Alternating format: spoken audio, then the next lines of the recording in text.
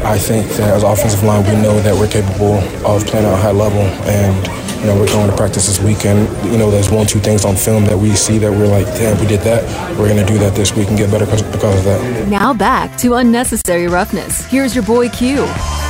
And here we are kicking off hour number 3 of the show, Unnecessary Roughness, Raider Nation Radio 920, efforting one Lincoln Kennedy. He'll join us in a few minutes to talk about what he saw from the game on Sunday, Raiders and Chargers. But got a couple texts that I want to get to. Sam and Nash text line 69187, keyword R&R. This one's from the 209. I think we need to accept the fact that the Chargers are a really good team, especially now that they improved their defense. Carr had a bad game, and I'm sure he's going to clean it up. On to the Cardinals. Let's go. Perfect, right to the point, direct. There's nothing else you can really say, right? The Chargers are a team that are expected to be a really good team. I have continued to say I want to see it before I just dive all the way in, because there's too many times that year after year it's like, oh, the Chargers are going to be great. It's like, okay. And then something happens. But I think to the texter's point, Justin Herbert did some really good things. Even when he did get pressure, he did some really good things. Guys on that Chargers team made plays when they needed to. They stepped up and made plays when they were called upon, offensively and defensively. And Khalil Mack was a closer. He closed the game. I did a radio hit earlier this morning with my guy CK from Fresno. He has a Fox radio he does in Fresno. And he said, Q, Mack was a closer. When it came down to Derek Carr had the ball with the last drive, opportunity to win the game, a guy named Khalil Mack stepped up and closed things down. That's what we talked about when I was talking about season predictions and what you thought for Max Crosby. And, there was the names floating around about defensive player of the year. And that's the kind of moments he's going to have. Moments when you close games out. That's what Khalil Mack did. That's what you need to see from a Crosby, from a Chandler Jones, from someone who wants to be that closer. It could be a guy like Nate Hobbs in the secondary. Oh, it's a big play? Boom. Got to make that play. Got to close it out. Guy on the back end. Trayvon Merrick, we're still waiting to find out what's going on with his hip. See if he's going to be good to go for Sunday against the Cardinals. I mean, that's a major loss if not. That's the one thing that I think about when I think of the Raiders defense. I think of Denzel Perryman dealing with the ankle injury. I think of Trayvon Merrick dealing with the hip injury. I think about those injuries. Can these guys stand up? Are they going to be healthy enough to go, right? Andrew Billings, undisclosed ailment. Is he going to be good to go? Because he actually played pretty good. He's a guy that I have some confidence in. He can do some good things from that defensive tackle position. Not a tall dude, but he's a strong dude. He can make some plays. Got a text from Mailman Raider Q. Back when you asked the question about what our predictions were on who starts along the O-line, we're now a week into the season. I don't think the coaches even have that answer. At this point, why not bring in an old cat to compete? Good question, right? I mean, Kelechi Osemele's in town. There's no word on if it's a guy that they're signing or not. If he is, where does he play? The thing that I saw on Twitter, and Twitter's not the end-all be-all, but what I saw on Twitter was folks saying John Simpson deleted his Twitter account. I know when I went to look, I didn't see his Twitter account, but apparently someone screenshotted it. I think Heidi Fang might have screenshotted it this morning from the morning tailgate. He had put up a piece, and then he deleted it, and then deleted his Twitter account. I don't know.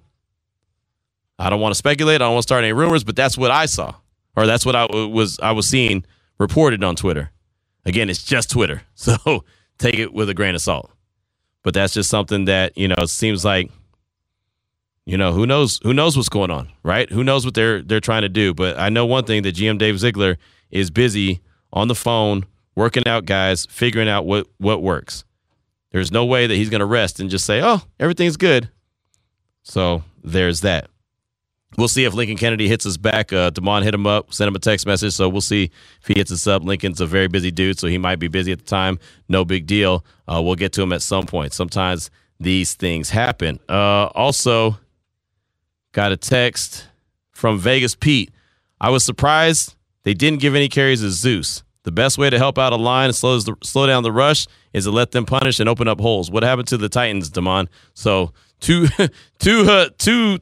statements in that text right there from Vegas Pete. One, a shot at Damon and his Tennessee Titans taking the L, and then also talking about Zeus. And, I thought that we'd probably see a healthier rotation, but when you look at how many carries Josh Jacobs only had, he only had 10.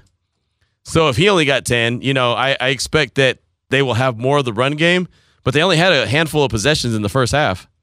And then you get behind and you have to throw the ball even more. So it just I sometimes the game plan, you have to abandon the original game plan because something happens during the course of a game. The circumstances change. I'm fairly sure, confident at least, that the game plan probably called for more runs. It just didn't happen the position that the Raiders were in. Just my gut feeling. But sometimes these things happen. 702-365-9200. Let's go back out to the Raider Nation listener line. Who we got, Damon? We got Dexter in Oakland up. Dexter, welcome to the show, brother. What's going on, man? Chilling. First time calling, man. I think a lot of the issues with Carr, man, was timing issues. I feel like he might need to play preseason. I know a lot of quarterbacks didn't play, and most of those quarterbacks lost that didn't play any preseason snaps. Like, that first pass to Waller on the first drive was behind him. The pick was behind him to Winfro, even the one to Devontae in the end zone. If he was still in the back of the end zone, that was a touchdown. I was actually sitting in that end zone, and I saw it develop. He was wide open. But it's like he underthrew or put didn't put enough on it. And then also, I feel like nobody's talking about some of the play calls. Like, that one, I think it was fourth down where Winfro, caught it and fumbled.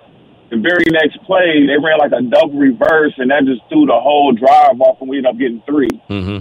And then also toward the end of the game, Jacobs was getting some good runs, and I feel like maybe they should have ran on that 3rd and 3 instead of, passing, taking a sack, and then, of course, taking that last sack. Yeah. And then as much as I've been hearing about them rotating the right side of the line, Mac was giving Colton Miller some problems. And, I was in that lounge down there in the end zone before the game, and Colton Miller is massive. I didn't realize how big he was. I mean, I'm 6'5", and he made me feel small. And Mac moved him like he was a little kid. Mm-hmm. And my last question is, I really wonder and question, did the Raiders even try to make a call for Mac? Because they barely gave up anything for him. And I'm not being a prisoner in the moment, but Mac, I kind of would have took Mac than paying Chandler Jones what they paid him. But, it's too late for that. But I do wonder if that would happen. And also, man, I just want to give a shout out to my boy, Zachariah. He always speaks high of you, man. That's my guy. Yes, my dude. Zachariah's a good guy, man. Definitely appreciate the call, my man. All right, man. Good stuff. Good stuff. He's talking about Zachariah, formerly at 95.7 The Game. He's been up here. He's been on the radio station before. He's a good guy, man. I'd love to have that guy part of the roster here. I'll tell you right now, he's fantastic. So if there's anything that I could do to get him part of this roster, I definitely will. He's a fantastic talent, really good at what he does. So definitely shout out to my man Zachariah. As far as the left side and Colton Miller, Colton Miller actually had a poor day. He had a poor day, and I don't know if that was – he didn't play in the preseason. I don't want to blame everything on the preseason, right? Like Josh Jacobs said in the locker room, you can use that as a reason, but I don't want to use that as a reason. That's what he said, and I respect that. So I don't want to use that as a reason. I'm just trying to figure out. A guy like Colton Miller that is going to play at a high level didn't play at a high level, so kind of wonder what all went into that, what all, these guys felt like went into it the most. And so, it's all, obviously you can't take it back now. It doesn't matter. But they gotta improve moving forward. And the beautiful thing about it is the Raiders go on a 2, 3, 4 game win streak, whatever the case may be, win a couple games. These airways, man, it'll be like hallelujah, kumbaya. Hey, we're all going to the family reunion. Everyone's going to the picnic. You know what I mean? Everything will be good. The week 1 loss actually was a good thing. Yeah, everything will work out fine. I mean, that's why you just kind of ride the wave, right? I mean, that's what it is. It's like, bad times don't last forever, right? They got a saying, but I don't know what that saying is, so I'm not going to try to quote it because I don't know what the saying is. But I know there's a cute little saying that they have about bad times and not lasting forever and good times will come or something like that. I don't know. Like I said, I don't know what it is. Tough times don't last. Tough people do. There you go. That sounds good to me.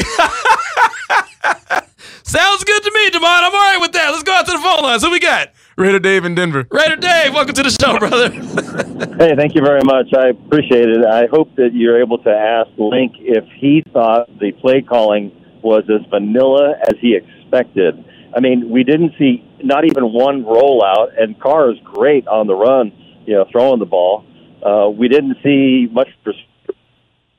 And, I think somebody brought it up that Zeus didn't get a run early at all in there. But I think that if you look at it as a whole, and the Chargers are supposed to be so good. Pick any other game in the NFL and have as many turnovers as the Raiders had. That would have been a 41-14 game. I mean, I think you got to feel pretty good about the defense in the second half, holding the Chargers down pretty well. But if anybody knows that Mac is a closer, it's Carr. Right. And I do not understand why he and McDaniels don't get together and say, hey, look, this last series, we got 3 minutes, we got 2 timeouts, we can get this, but I need a second tight end to come in here and help out as far as, rushing on Mac's side. Because you know darn well, if Rashard was in there, if we still had him, man, Mac would have had a face full of that boy.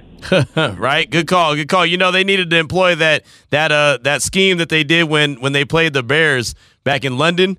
Remember when John Gruden's like, anybody on that Bears team is going to beat the Raiders except for Khalil Mack. He is not going to be the guy that's going to beat me. And there was all 100% attention on Khalil Mack, not allowing him to get to the quarterback. That's what they needed to put in that little last 3 minutes right there. Like, hey, I don't give a damn what happens. I don't care who on this other team beat you. Not that guy. Not Five Deuce. He cannot beat us. That's not actually a bad idea. It's really not, because, again, like you said, if anyone knows Khalil Mack's a closer, it is Derek Carr. Who we got up next, Damon? Raider Reggie. It's been a minute. What's up, brother? Yeah, it's been a minute, but I'm going to get my first call in right now with y'all. And Q, you are on Q, because that's exactly what I was just thinking. At all costs, you don't let 5-2 get this game going like that, because you know that's going to be the motor for the rest of every time they play us. That's how they're going to be talking. The next time they come to Allegiant, they're going to be talking like Khalil Mack is a god. We should not have let him get those sacks off like he did. The boy is a beast. You can't deny it. But I would have put every moving part focus on him. But, it's game one, man. If we go back to last season, how we started last year, the fan base going to do what it do. When we win it, we all butter and cream, and then as soon as we lose, it's like your pet just died when you woke up first thing in the morning. So we Raider Nation like that. I know we can shake it off. I'm hoping that we have a better all-out game plan, because really break it down as far as what I thought, your boy DC was just forcing it, and he said the same thing. So when it came down to the end of the game, though, I thought that was on Josh, because we just straight went away from the run altogether, and I thought that was the time to put some runs in there, or at least some screen passes or something, keep them off balance. But it is what it is. It's a loss. I hope we tap that you-know-what when Arizona come in here. And I'm looking for Chandler Jones to go crazy, just like Khalil Mack did on us. One love, one nation. Let's go! Raiders all day. There he goes, Raider Reggie right there. Great call, man. It's good to hear from you. And, yeah, great breakdown, man. And I think that, Josh McDaniels probably looking at the film says, yeah, there were some things I could have done better. So probably some calls I could have made a little bit better. But, again, it was week one for everybody. So I'm going to be okay with it. And, again, 16 more games to go. There's plenty of winning time for the Raiders. They just got to go ahead and put it all together. Damon, let me go to this soundbite real quick from offensive coordinator Mick Lombardi, since Raider Reggie brought up running and passing and all that. Let's talk about the offensive game plan and the running and passing. And, again, Mick Lombardi met with the media earlier today at the Intermountain Healthcare Performance Center, Raiders HQ, and was asked multiple different questions, but in specifics was talking about the run versus the pass. And, it was obviously, like I mentioned, Josh Jacobs only had a handful of runs, only 10. So there's a big discrepancy when it comes to how many passes Carr attempted and how many runs you saw on the day. So here's Mick Lombardi talking about the run versus the pass. I think when you look at the first drive of the game, we moved the ball down the field, got some points in the field goal. Obviously, wish we got the ball in the end zone. And then, the next time we got the football, penalty on, we gave up a penalty, hold, we gave up a sack and 3rd and long. And then, the next series we had was a 2-minute situation or we were backed up, and then we just didn't convert in that 3rd and short, which kind of stalled the drive. And then, next thing you know, you're in a 2-minute last shot opportunity at the end of the second quarter. And, we obviously didn't have many plays in the first, and we had the turnover there and the interception. So we just have a number of plays in the first half, and based on the opportunities we had, we ran the ball in the backed up. We did a decent job moving the ball down the field in the first drive. But in terms of sample size in the first half, we didn't really have enough plays or series to kind of get established we wanted to. And then when we came out in the second half, obviously we were down, and we try to play football and get a good drive, which we did. Played that because I wanted to, not just me give the explanation on why there wasn't more run, but because I wanted you to hear what offensive coordinator Mick Lombardi had to say about it, and the fact that because the Raiders did get down and they had a lack of possessions, that's the biggest deal.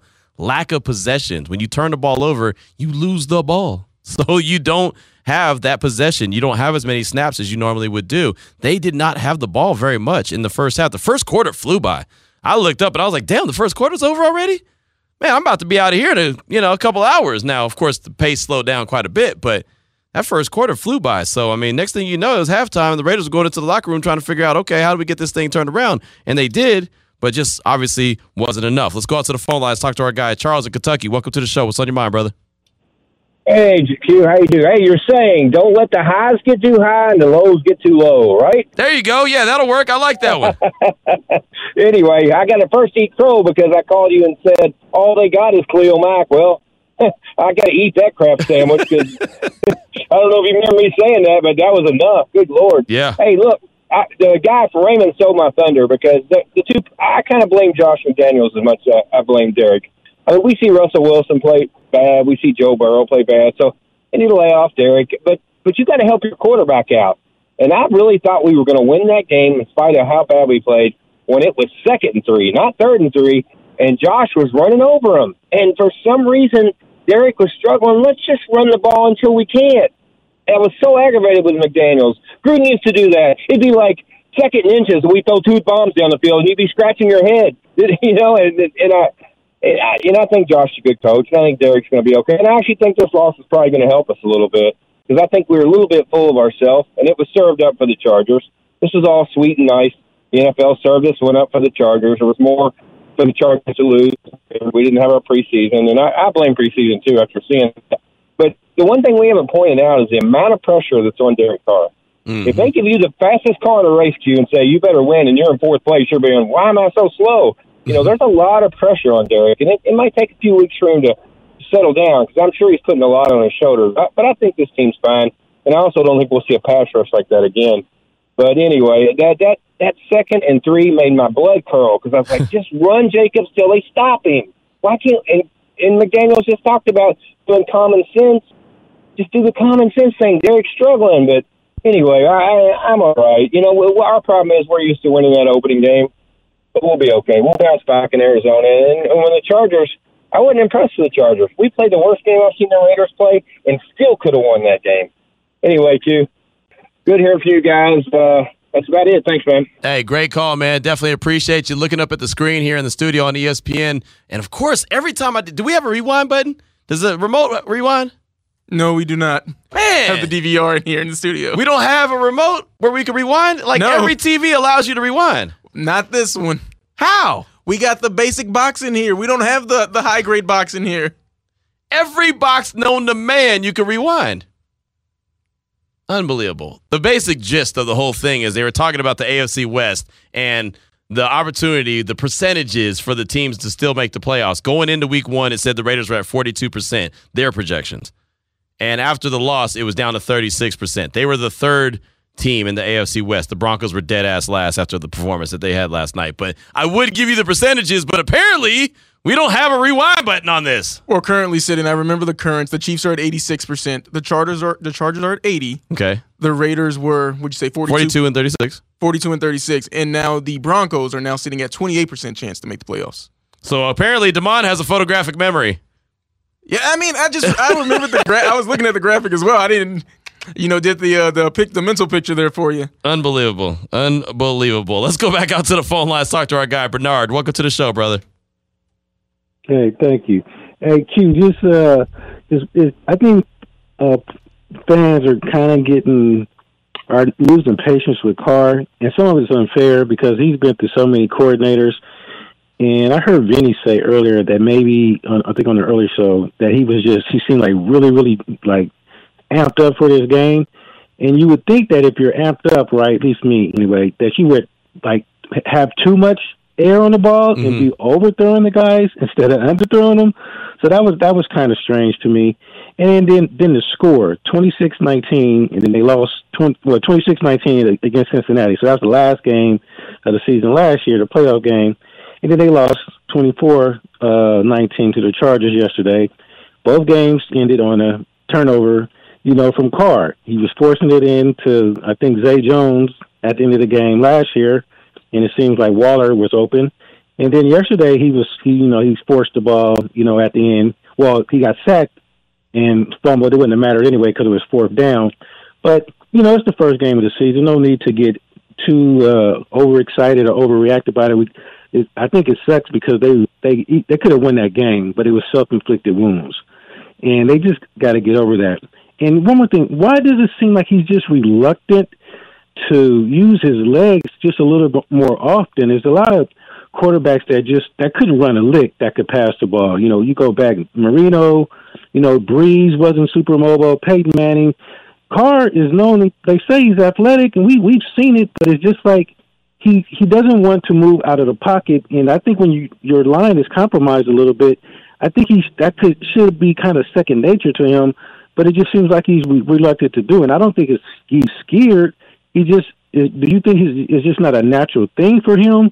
Or, what do you see in terms of that? Because I think he can buy himself a little bit more time, if he does that, instead of just standing in the pocket, especially when you're going against, two extremely good pass rushers, and the line is compromised. So I would think he would kind of, like, okay, I got a few seconds, and if nothing's there, I'll move out the pocket a little bit and get a little more room, and maybe I'll find a receiver open. And with the guys that we have, somebody a break open with a few more seconds. So I don't know. I just wish he would do that a little bit more often. Thank you so much for the call. Appreciate you. No, I agree. And the thing is, he is reluctant to do it. And I do think he could do it. I honestly do believe, and we've seen it. We saw it early in his career. We saw it all the way up till 2016 till he broke his ankle. And I hate to continue to bring up injuries, but ever since then, you saw a guy that wasn't wanting to run as much as, he had before in the past. I mean, remember, there was a time, matter of fact, in 2016, that first game against the Saints, hell, he ran all the way down the sideline, somersaulted over a defender, jumped up, gave the first down symbol right in front of Dennis Allen and felt great about himself, right? I mean, he's done that before. But when you have an injury like he had, he has, scaled it back. Now, the one thing I'll say, and he's even said it, something he had been working on, and I believe when we talked to him, and I talked to him before that golf tournament that he was playing in Tahoe, I asked him, what are you working on this year? Because there's always something that you tell us that you're working on. And he said he was working on some things, but he didn't say specifics. One year he told us one of the specifics he was working on was, trying to keep plays alive with his legs, because that was something that, John Gruden was really trying to focus in on. It's like, hey, you got to use your legs a little bit. Over the course of the last few years, last year he had 108 yards rushing. Year before that, 140. 2018, 47 yards. 2017, 66. 2016, 70. 2015, 138. 2014, 92 yards. That was his rookie year. He's got 661 total yards. I mean, he can move, but he's not going to be a guy that's just going to run around the yard. I mean, it's just, again, I say it all the time, you just can't force a guy to do something that he's not comfortable with doing. You just can't.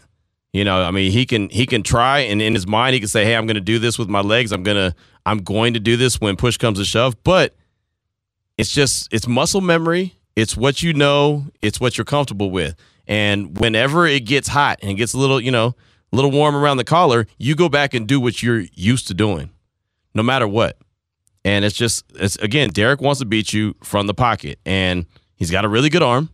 He can throw the ball deep. He's very accurate. He understands defenses. He understands what he's looking for. He just prefers to get it done one way, where other quarterbacks, like a Justin Herbert you saw on Sunday, he's just natural. He's just natural when it comes to being comfortable with moving around the field and moving with his legs and making plays and keeping plays alive. And, some of that's an Oregon thing too. Guys don't go to Oregon and stand there in the pocket and just sling the ball around the yard. They use their feet. So there's a lot that goes into it. I mean, I don't want to sit here and say I have the answer to everything, but that's just part of the answer as far as I'm concerned. Let's get one more call in. Let's get Raider Mike, and we'll take a quick break. Raider Mike, welcome to the show.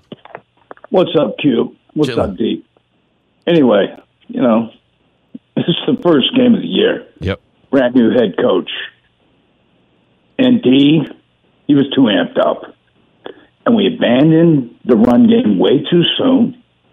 And when those guys, those dogs of theirs are coming that hard, you don't throw screens? Are you kidding me? You need to use Zeus more, Jake more in a screen game. When their game plan's that's how you counter that. And it just didn't happen.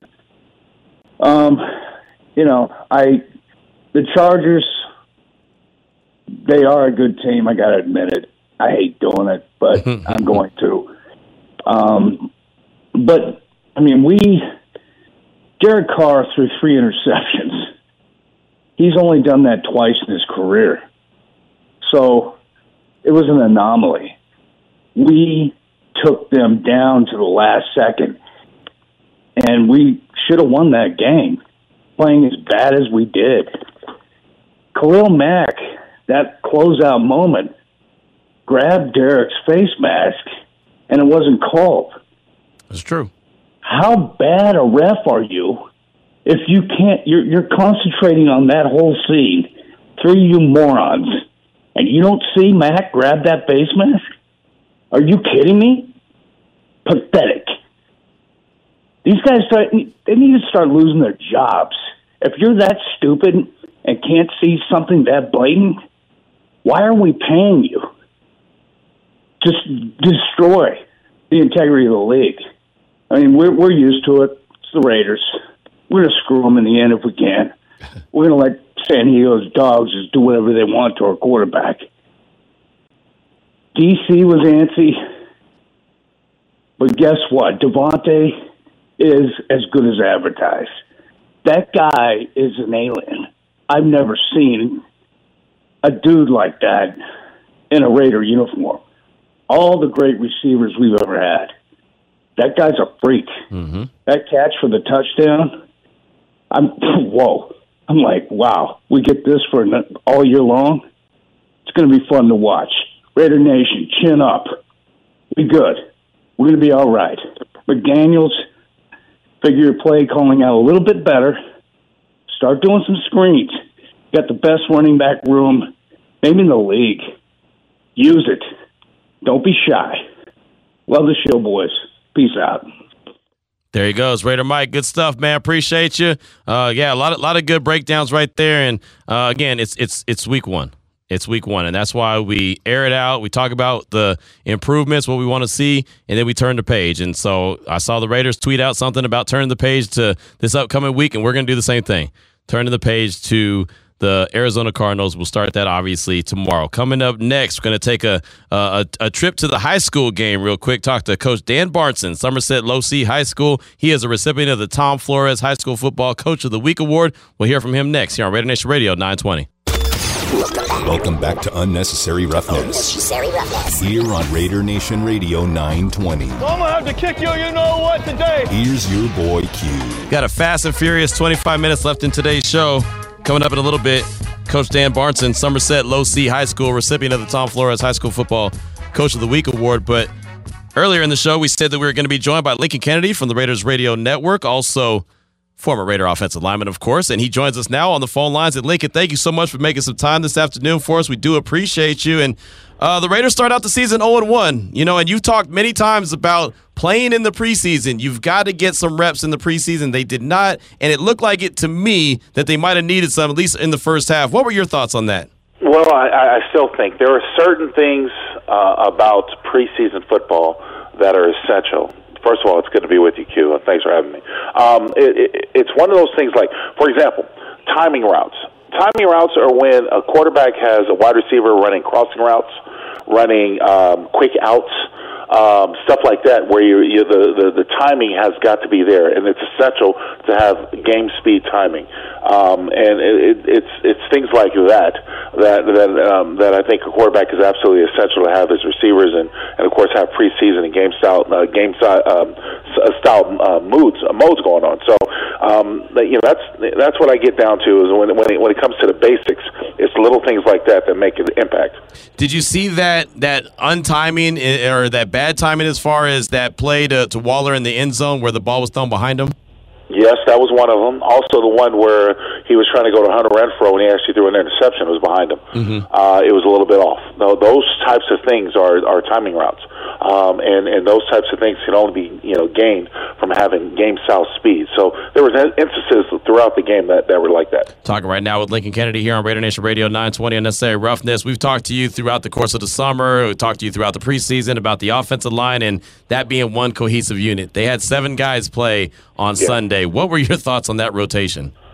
Well, I was a little surprised with this sort of combination mood that was thrown throughout the game. I've never necessarily witnessed that.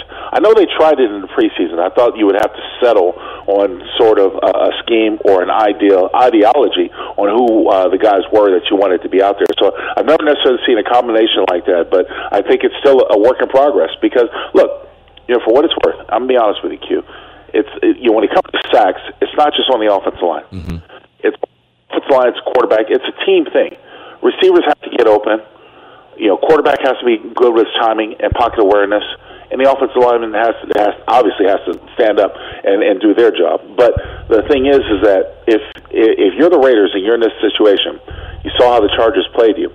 The way the Chargers played with defensive style, they were confident that their front four was going to get to the quarterback. And now you think about this. Let's just do some simple math here. You got 11 guys on the defense, 4 rushing. That means you have 7 back in defense, secondary defense. The Chargers were trying to make sure they kept too high, so they weren't going to let anything behind them. Underneath that, they were doubling the routes. They were doubling. They were going to double, Darren Waller. They were going to double Hunter Renfrow. They were even double Davante Adams. So if you're going to keep max protection in, and you're only going to send 3 guys out, you got those 3 guys that are being doubled, and you don't really have a lot of time to go to. So you got to obviously devise something else to give your quarterback an option. But more importantly, Derek Carr has got to have better pocket awareness, knowing that he sees that he's got to find a way to either get rid of the ball or try to do something different than what they were doing. All right, Lincoln. I know that you don't care about PFF grades too much, but Dylan Parham, he was the highest graded Raider when it came to PFF grades. When it comes to what you saw, who was the best performing offensive lineman on Sunday? That's a good one. I didn't even think about, as far as grading the offensive line. You're talking about for the Raiders or just in general in the game? Oh, no, for the Raiders. Oh, for the Raiders.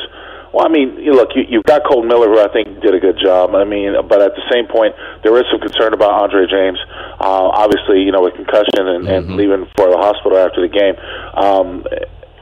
For the most part, I didn't really give the offensive line a grade because it's hard to give a grade when you give up 6 sacks. Right. If you know what I mean? Yeah, no, exactly. That's the biggest thing right there. I mean, that's one unit. You can have an individual play well, but that's a unit that's got to play well together to have overall success of the team. So from one week to the next, and we'll talk more obviously about it on Thursday, we'll talk about the Arizona Cardinals, but where do you expect to see the biggest jump from week 1 to week 2?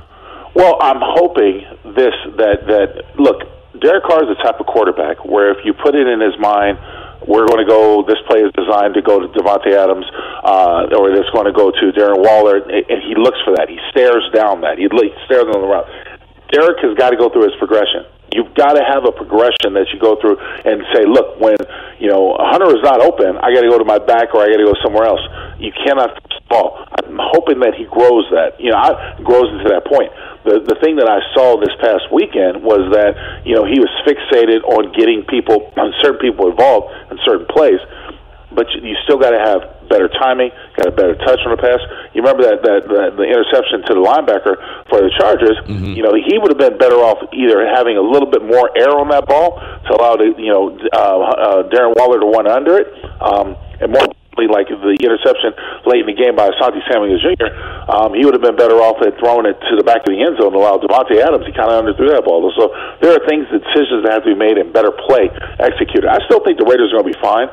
It's just those little things that you got to get better on, you got to work on now. Right, and that's something that head coach Josh McDaniels has talked about quite a bit is, working on the small things that can come back and bite you in the foot and bite you in the backside, and that's what happened to the Raiders on Sunday. Well, Lincoln, thank you so much, my man. We'll catch up with you again on Thursday, and we'll look forward to the Arizona Cardinals at Allegiant Stadium. Sounds like a plan, my man. I'll talk to you later. I appreciate you. There he goes. Lincoln Kennedy right there, Raiders Radio Network, giving us a few minutes. And again, we'll catch up with Lincoln on Thursday and look forward to the Arizona Cardinals. Coming up next, Coach Dan Barnson from Somerset Low C High School. This is Raider Nation Radio 920. It's time for Q's weekly interview with the Tom Flores High School Coach of the Week here on Raider Nation Radio 920. And welcome back to Unnecessary Roughness here on Raider Nation Radio 920. Each and every week at this time, I get to talk a little high school football. And anyone who's listened to me for any time period of time knows that I love to talk high school football and also talk about the Tom Flores High School Football Coach of the Week award. And this week it goes to Coach Dan Barnson from Somerset Low C High School. And Coach, first of all, congratulations on winning the Tom Flores High School Football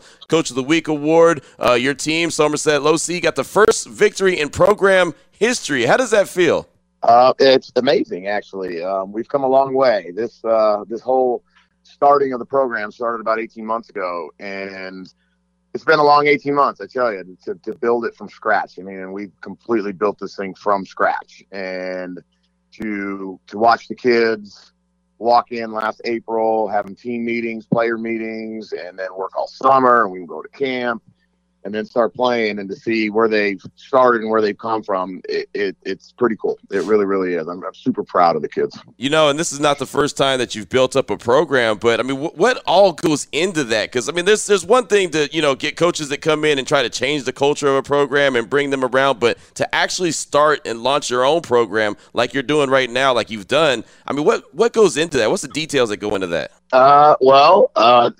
You're right. This is my second one of starting. I was a head coach at Arborview for 12 years, and we built that one from the ground up. And I mean, this one even more so than my last school, because when you start a new program in the Clark County School District, they kind of have a checklist of everything that they provide for you, start up all the equipment, all that stuff. And this one, we didn't have that. And so we literally started from ground zero. And you start ordering stuff and then go, man, we need this, we need that. We forgot about that. And so, yeah, I mean, it's been such a long road, because this kind of started. I know Ms. Scoville, our principal, and she reached out to me a couple years ago and said, I think we're going to do this. And I was actually going to retire from the Clark County School District at the end of last school year. And my last year at Arbor, my last school was 2018, and I kind of said, well, I'm never going to coach again. I'm going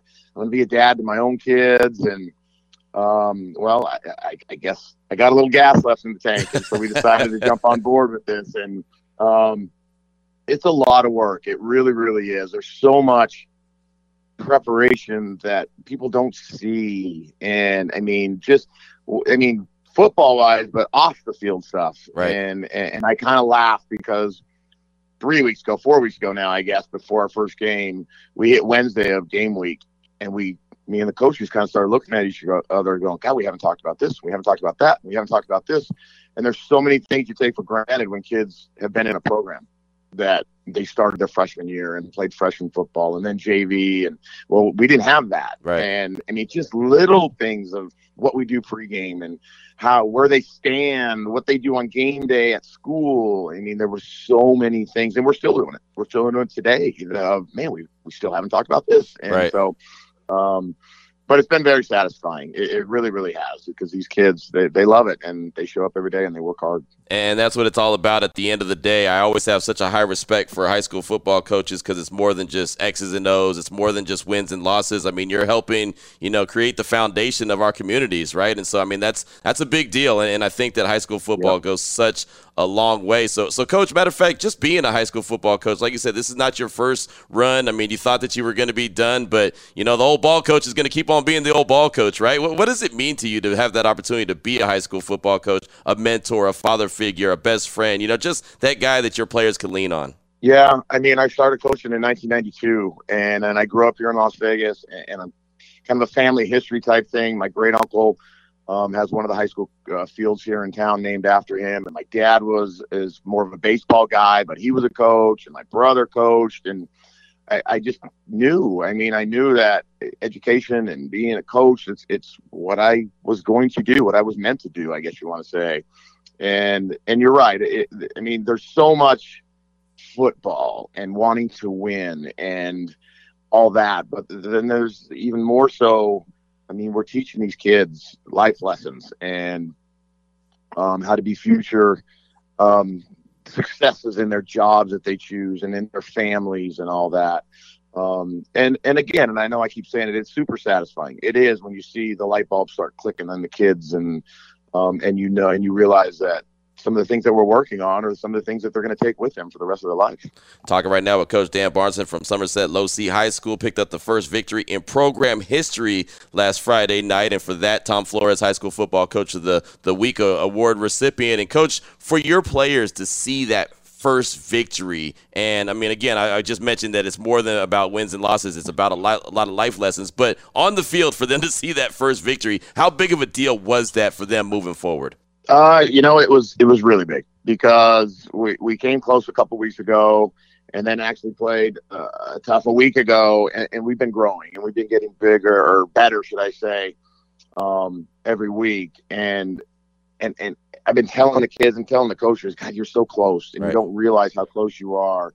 And once you taste it, it'll change you. And I mean, I have a saying, you got to hate losing more than you love winning. Yes. And these kids, they had never won before, to taste that and know that, okay, I know that taste and I want to keep striving to do that. And don't get me wrong, we learn from our losses and we get better from our losses, but we also got to do the same from our wins. But it was fun. It really, really was. When that game ended and that clock went down and the kids, it was such a big deal for them and the coaches and their families and our school.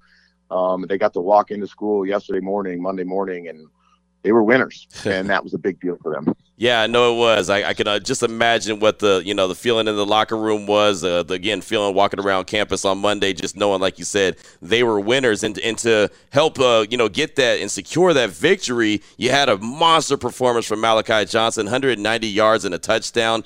If you're going to have that kind of performance from a running back, that means your offensive line is taking part of what they're supposed to do, right? They're doing their job, and they're doing it in a major way. How satisfying was it for the offensive line to be able to pave the way for Malachi to have a big game like that? Malachi's been running crazy all year. I mean, he's second in the state in rushing right now, and he realizes he's a very humble kid, and the other backs are just as humble because we run a running scheme. Yeah. So we run the ball quite a bit, and the kids, the backs, know that without those linemen, I mean, they're nothing, and the linemen were doing their jobs and they're getting it. I mean, again, it's a scheme. Everything's new. These kids have never done this. And the scheme that we run, 6 months ago when we started this and we were out there in April, it was like, oh man, the coaches looking at each other going, oh man, holy smokes, we got a long way to go. Right.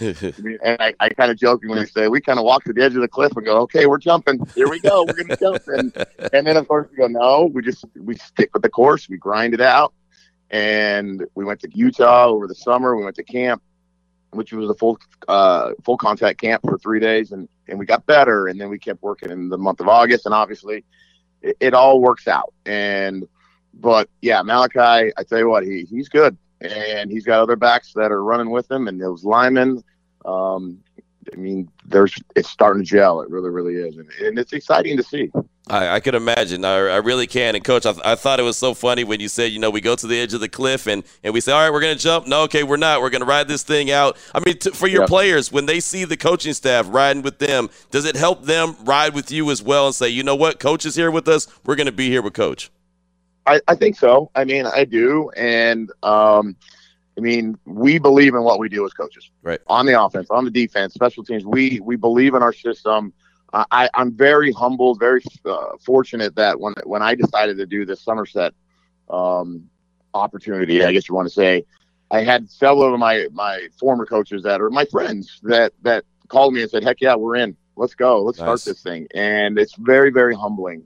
And we believe in what we do, and the kids see it in us. They do. They see that we know when we're putting in something, a play, a scheme, or whatever it is, we're putting it in because it works, and the kids trust us. And I'm sure every once in a while, laughingly, the kids look at us and shake their head, go, "Oh man, these guys are crazy." But history, we can go back and point. Look, it works, and just trust it, and let's go with it. And I mean, when it comes to the schemes and all that, I'm a big believer less is more, and especially at the high school level, and especially at this starting a program from scratch level. We've really started from scratch, kept it simple, and we just rep it over and over and over, and now it's starting to pay off. Talking right now with Coach Dan Barnson from Somerset Low C High School here on Raider Nation Radio 920, Unnecessary Roughness. So you become the recipient of the Tom Flores High School Football Coach of the Week award. Every coach I've talked to about this award says it to the T. It's not about me. It's about the coaches. It's about the players, but it's just in my name. But with that being said, how big of an honor is that to be named the Tom Flores High School Football Coach of the Week? Oh, it's amazing. It really is. It was such a cool thing when I got word. And I mean, it's exciting. It's exciting for everybody. And I mean, I'm not gonna lie, it's exciting for me. I mean, this is a cool thing. I mean, this is the Las Vegas Raiders. I mean, I'm born and raised Las Vegas, and I grew up here in the '80s, and when the Rebels were huge, and that was all we had was the running Rebels. And now we have so much, and I think so much more is coming. And it's an amazing opportunity for Las Vegas. But this is a cool thing, and it is, like the other coaches said, it's not me. It's the coaches. It's all of us. It's the kids. We have parents that are stepping up. Our administration's amazing. And so, yeah, I mean, I'm super excited, super humbled. And, yeah, this is a great thing for our school. You know, you mentioned in this community having so much now, and, you know, I've been here almost a year and a half, you know, coming in from Texas, originally a West Coast guy, but went to Texas for a long time and came back. And so seeing everything that's here in Las Vegas right now, how much of a blessing is it to have the Raiders and have them so heavily involved in the community?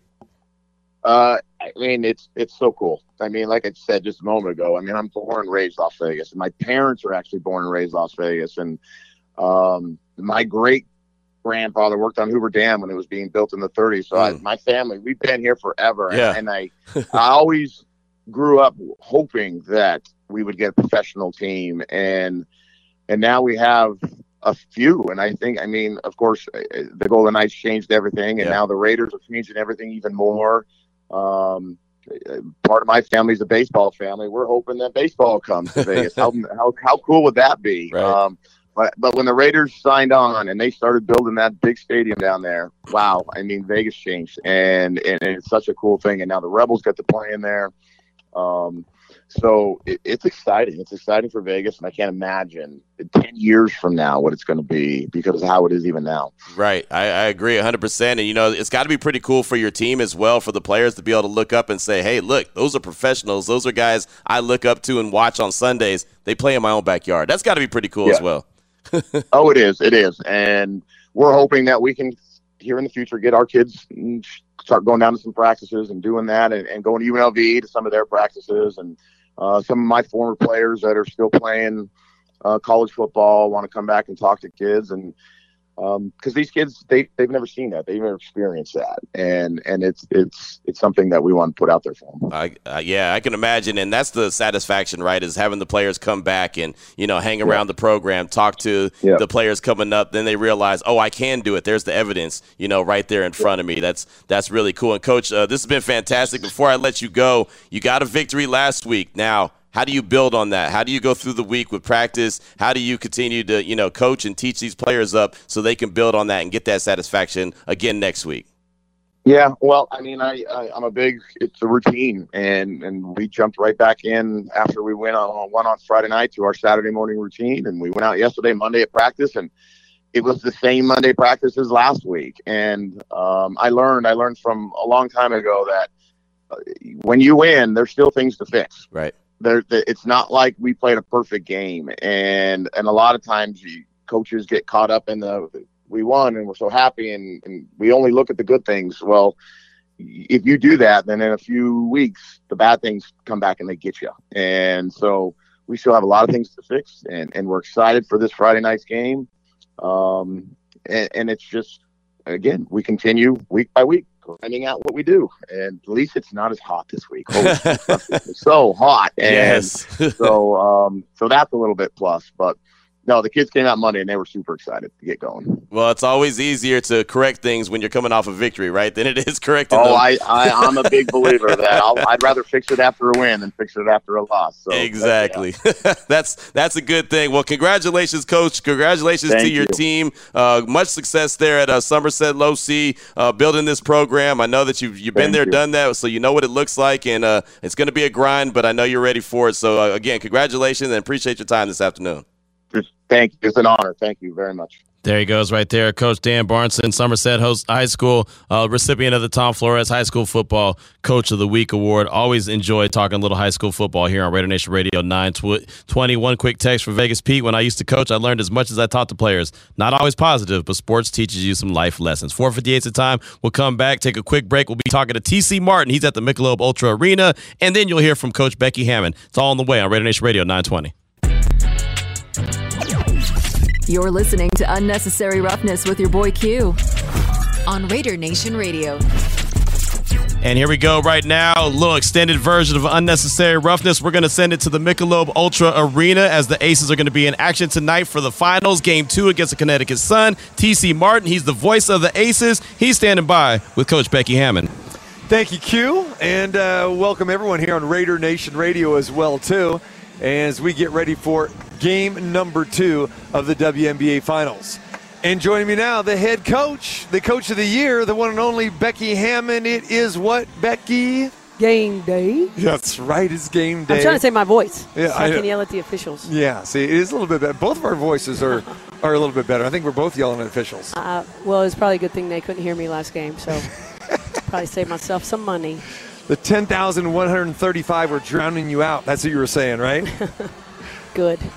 Game 1 in the books. It's a family show. Right. So game 1 in the books. It may not have been pretty, but it was a victory. You got a 1-0 lead in this series. How would you describe game 1? Physical. Not executed well until the second half defensively. And offensively, I still think we can do much, much better.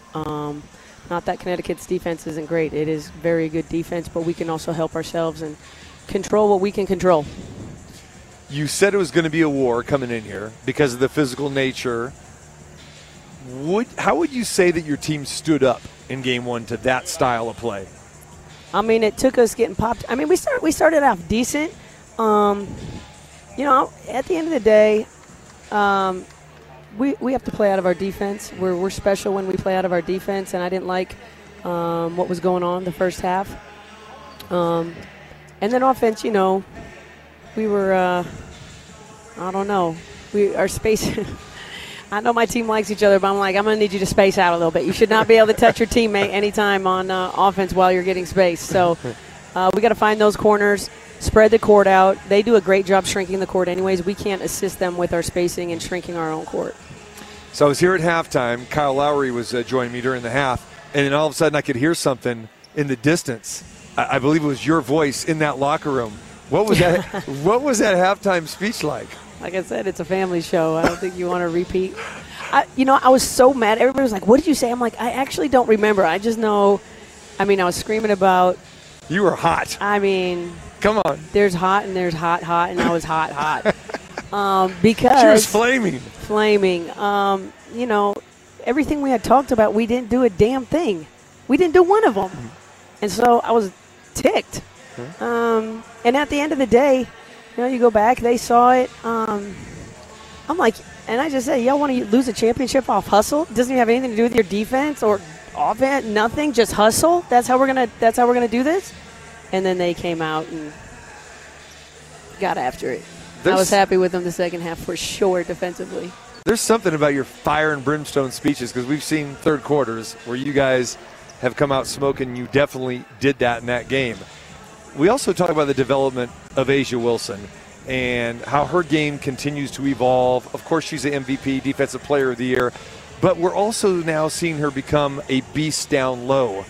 And you just figuring this out. This is like going no. The season is almost done. She's been beasting all year. I know that, but here's what I'm going with. You better get to it quick, okay. TC. Listen, okay, the defense now down low, the block shots we're seeing. And let's face, I'm not saying she was finesse before, but when you face Connecticut and it's going to be this war, you're watching her now like she takes shots, she's giving shots back.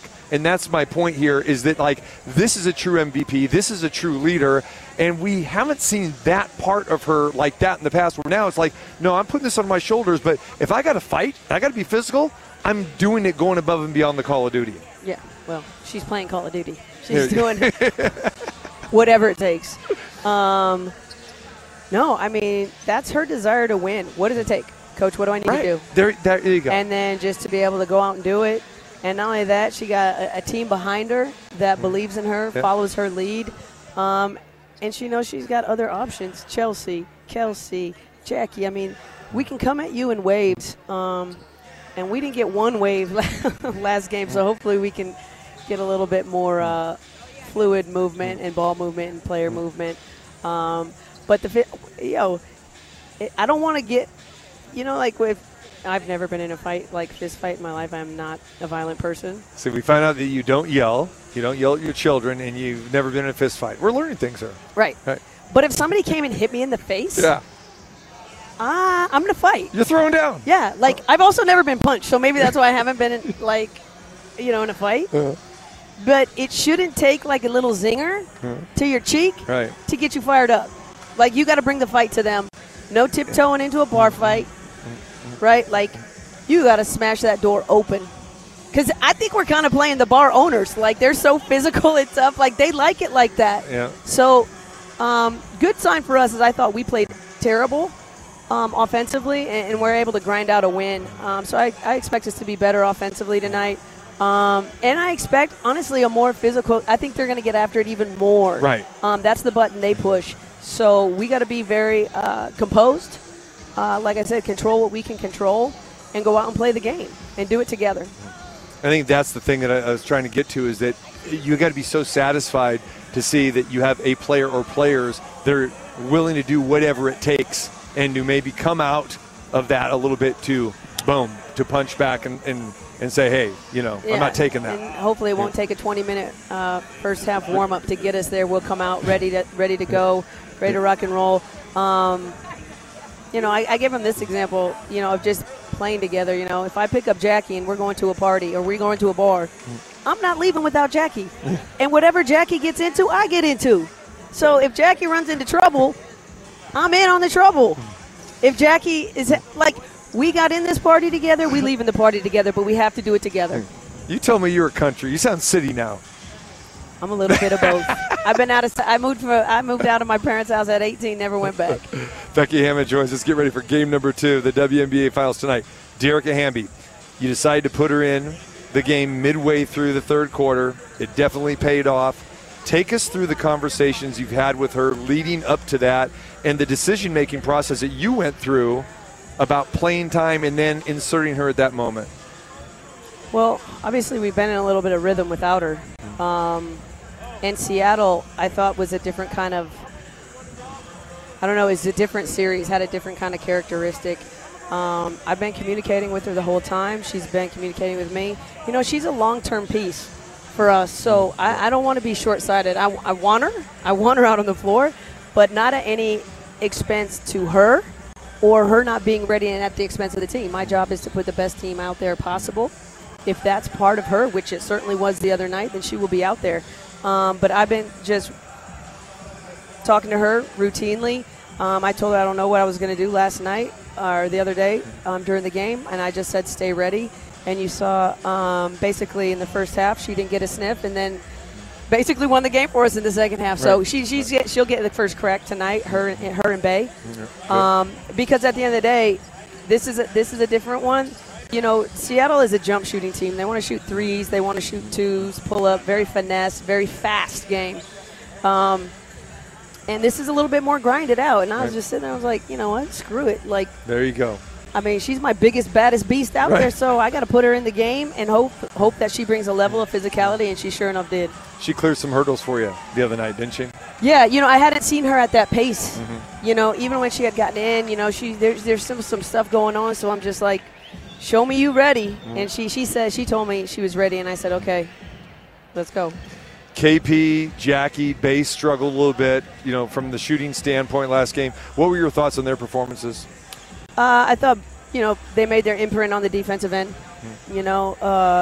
which helped us, And at the end of the day, whether KP's hitting shots or not, you have to guard her. You cannot just let her stand alone. Like, her presence gives us space.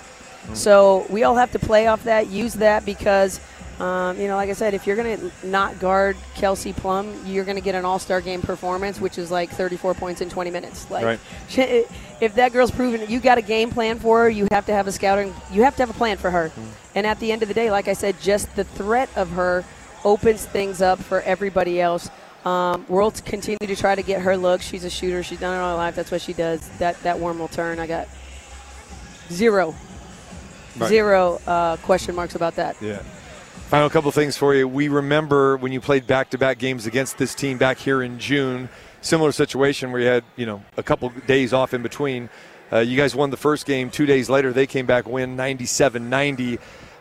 Thoughts on how to prepare for this team, as is going to come out fired up? Well, basically, if you go back to that second game, we let them ring up 37 points on us. This is a lower-scoring team. They should get that in a half. Because of the pace and the tempo they like to play at. Well, they turned us over 7 times in that first quarter. After that, we beat them. So you can't have any one-quarter letdowns against this team. They'll make you pay.